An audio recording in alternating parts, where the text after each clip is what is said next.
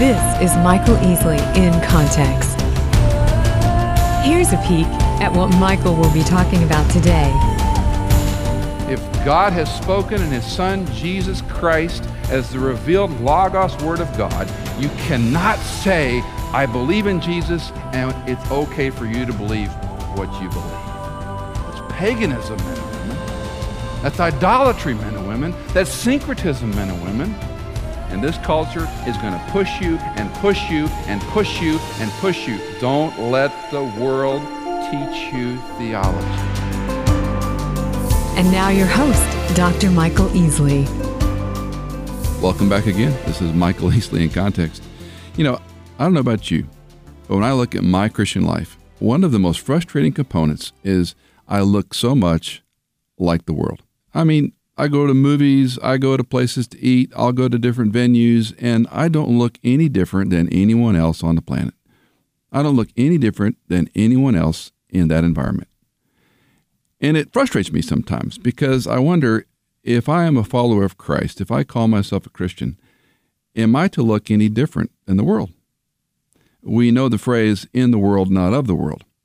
And I have to confess, that is one of the most frustrating parts of the Bible to me personally, because I think I'm in and of more often than I would like to be. How about you? Today we're going to continue thinking about why we believe what we believe.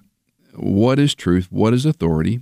Do we look at the Bible as an authoritative, truthful document, or do we pick and choose? It's that Mark Twain quote we've all heard again and again. It ain't those parts of the Bible that I can't understand that bother me. It's the parts that I do understand. And we all have a part of us that is consistently inconsistent, right? We pick and choose. Well, let's listen. Again, this message originally given at the Moody Bible Institute, their faculty, staff, and students. Let's pick up where we left off yesterday. I went to get a haircut a couple of weeks ago. My normal barber was closed, and I went to a place I'd never been before. That was a mistake. I sat down in this chair. This young girl started cutting my hair, and the first thing she said to me, it was kind of one word. She said, "What'd you do this weekend?" Strange question. I thought, well, what'd I do this weekend? I worked in my yard. I took my family to church on Sunday, and I went out to lunch, I said, "What'd you do this weekend?" And she began to tell me about how she went clubbing in downtown Chicago, lives out in the west suburbs, and how she went to all these clubs, and she drank too much and got drunk, and on she went. And I said, "What's your favorite club?" And she said, "The Crowbar." She said, "Ever been there?" I said, "No, I can't say that I have."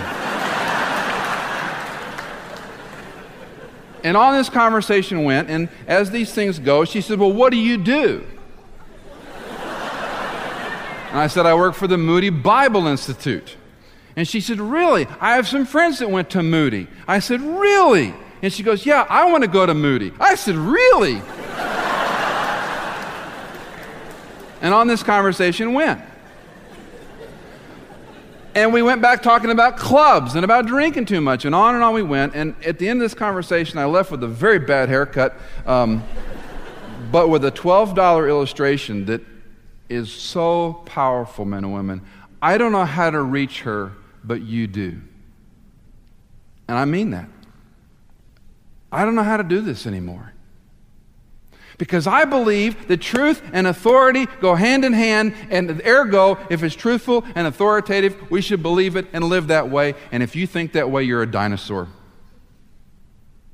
And that's the culture that you're going to work in and minister in, and are now ministering in and trying to reach and help and impact. They don't get it because of all these isms and ologies that have erased these thinkings, these thoughts, these processes. Why you believe what you believe is crucial. If you have a Bible, flip over to 2 Timothy 3 for a moment. 2 Timothy 3, first 7 verses I'd like to read. 2 Timothy 3, beginning at verse 1. Realize this, that in the last days difficult times will come, for men will be lovers of self, lovers of money, boastful, arrogant, revilers, disobedient to parents, ungrateful, unholy, unloving, irreconcilable, malicious gossips, without self-control, brutal, haters of good, treacherous, reckless, conceited, lovers of pleasure rather than lovers of God, holding to a form of godliness, although they have denied its power. Avoid such men as these. For among them are those who enter into households and captivate weak women, weighed down with sins, led on by various impulses, always learning and never able to come to the knowledge of the truth. Each one of those words could be an entire series of messages in our culture. The relevancy of these things is as real today as it was when God had Paul scratch them on parchment. If you are not grounded in this book, you will always list. As I said recently, if you're not in this book every day, why are you here? I had a lot of conversations with people post that remark, and I will say it again. If you're not in this book every day, why are you here? If you're a faculty, staff, student, you ought to be in it every day. Not because you have to, because you get to. Not because you should check a box, but because you want to know the very mind of your God that you portend to believe and follow. If you don't need it every day, what you're really saying is, I'm smarter than he is, and I can rest on what I studied, and I don't really have time for it because I'm too busy and I'm too important, and you don't know my schedule. And the God of the universe must crease a smile. You really think you can do this without me? I can track my own stress level and my own frustration level in life.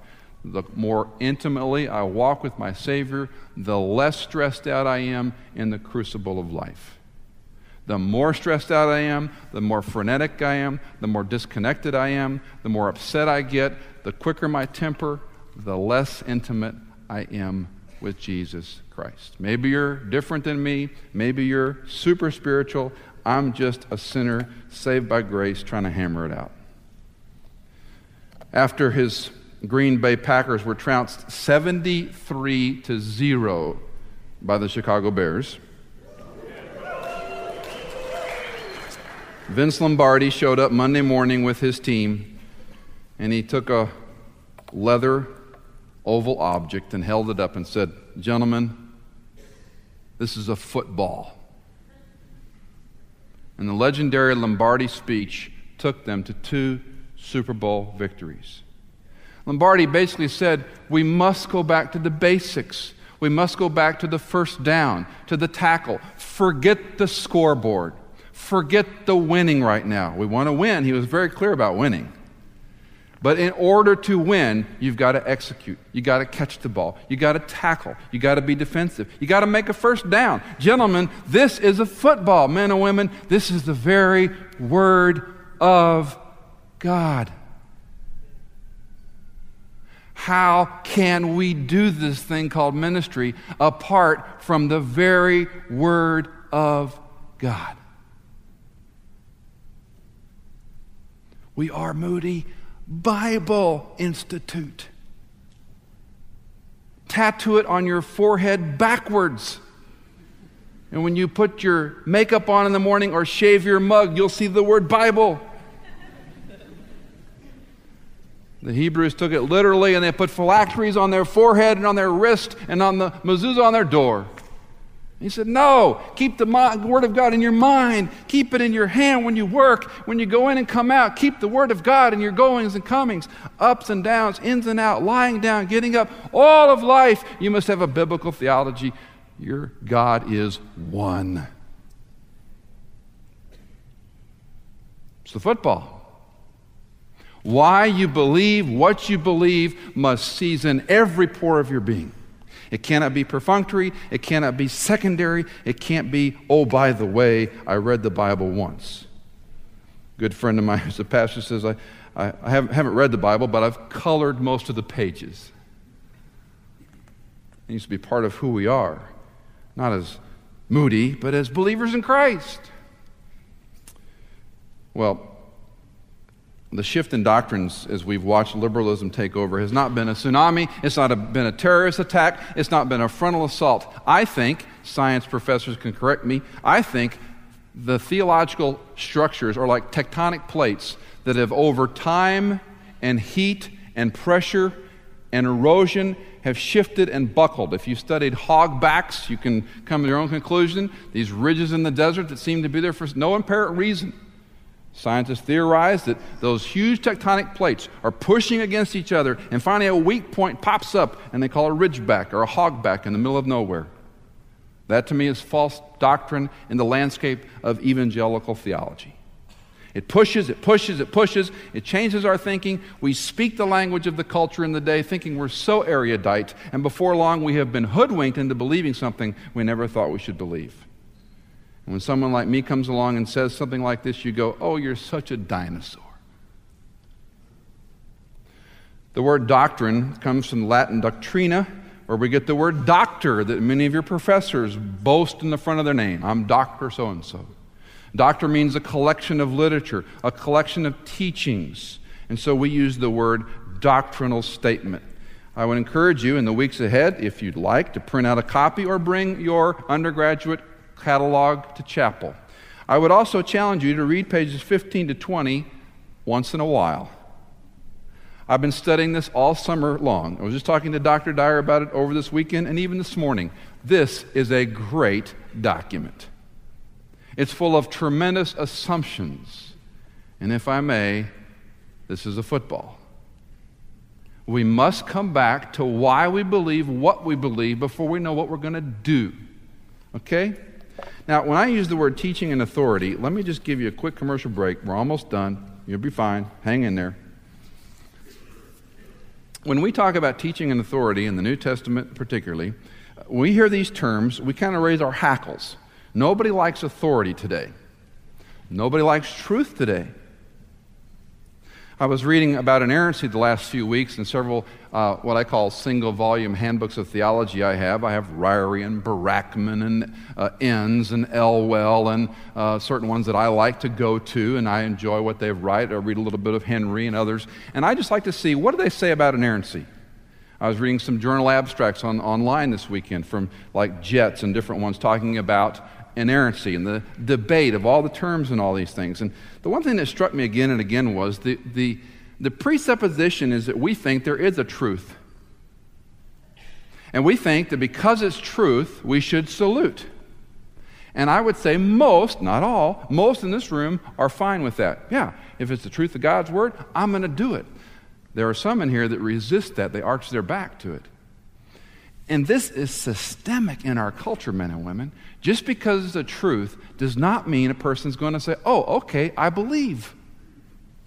Truth has become relativized. Hegel was the first German philosopher that said the concept of there are existing truths we can't reconcile. I've shared it before. Envision it like a sphere. Your truth is over here, mine's over there. They coexist.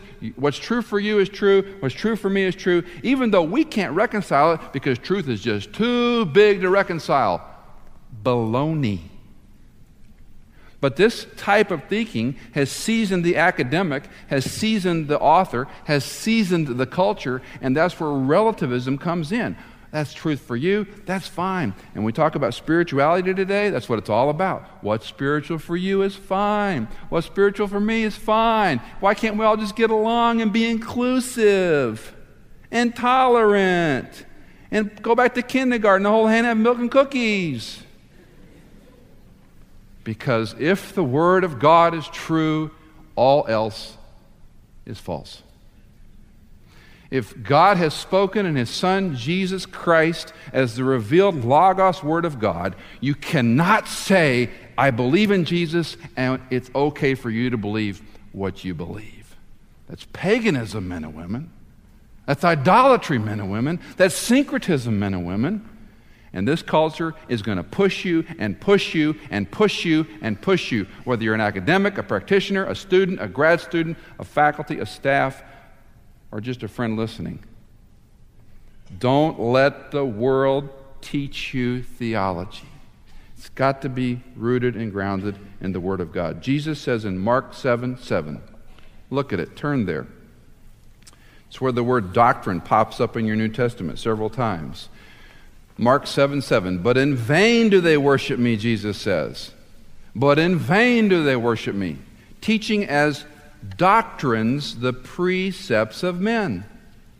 Jesus says, if you worship me in your own way, in your own truth, it's vain, because you have taken the doctrines, the collection of ideas of man, and used those to come to me. And Jesus won't have anything to do with it. In vain, emptiness, no meaning do they worship me, teaching as doctrines the ideas, the thoughts of men.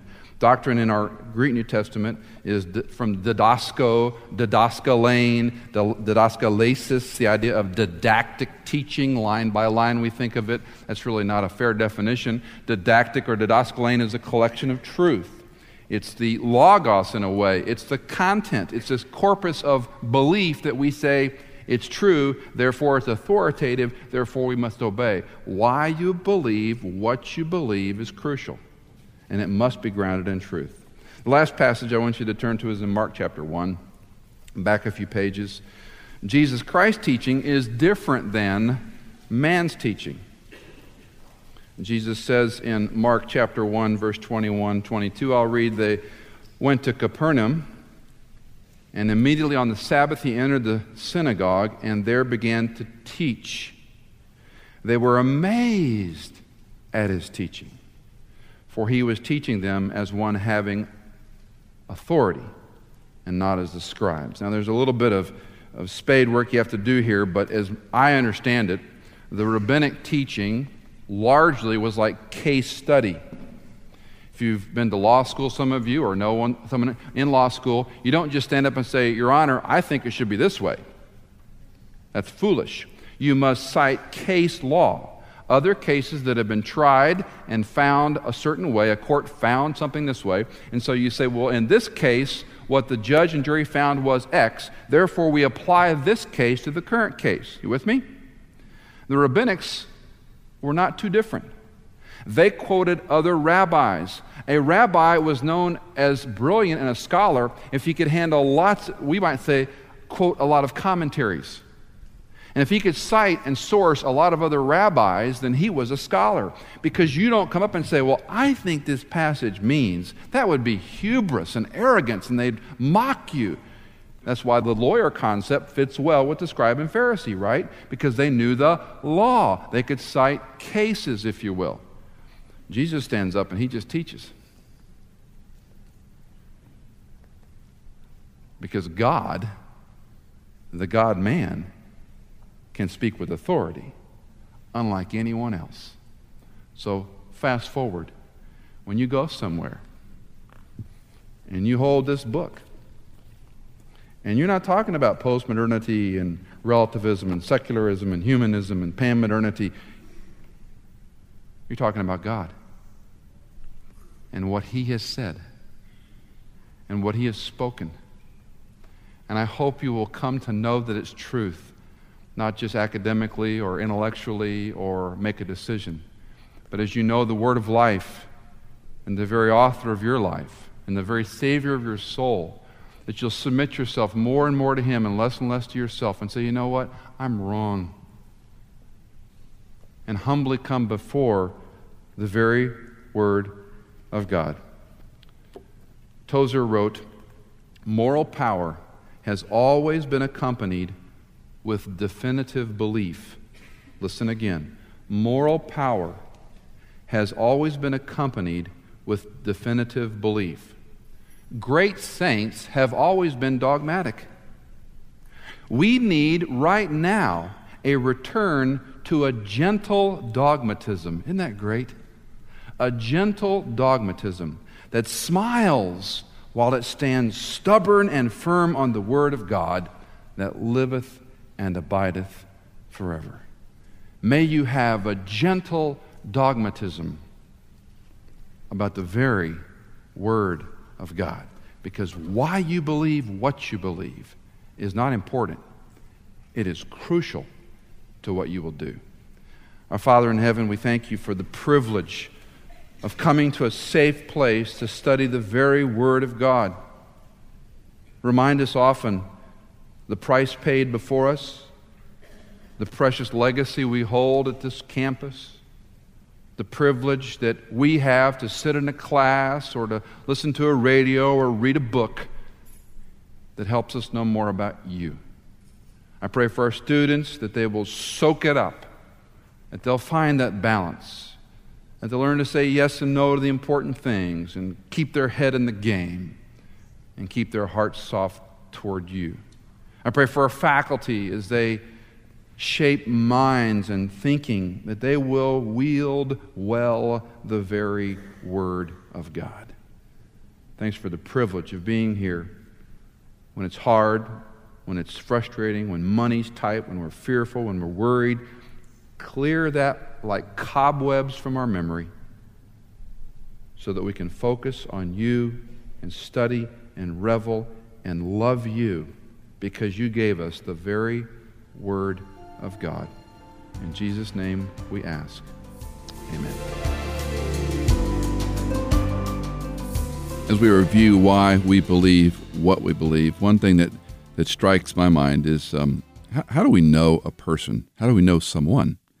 I think about my closest friends, my best friends in life, and why we're good buddies.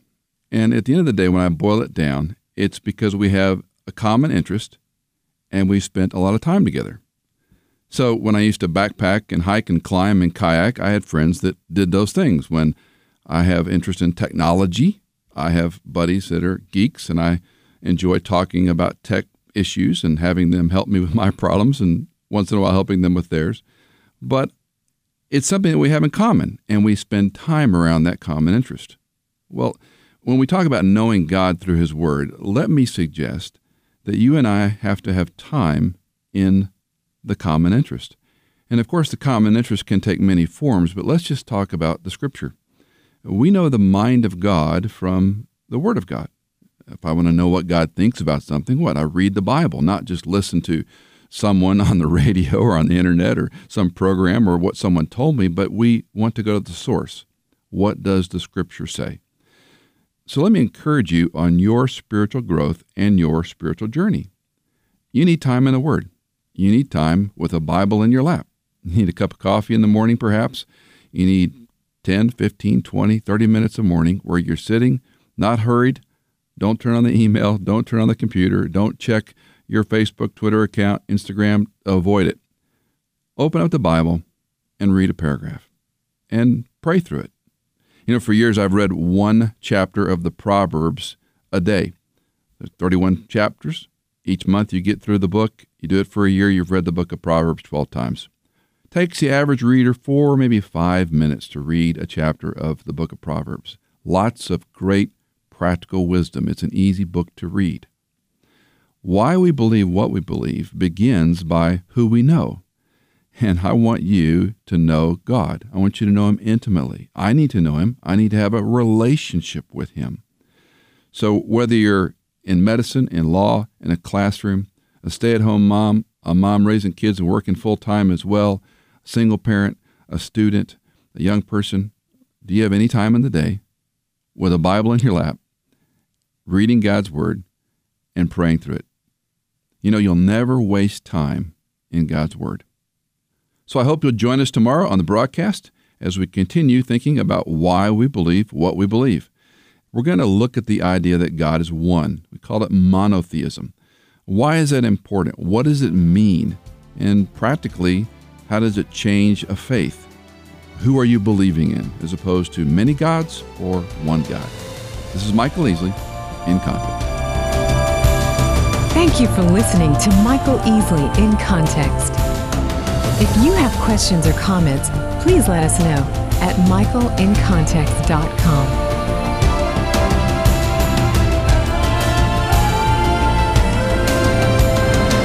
Thank Thank you for listening to Michael Easley in Context.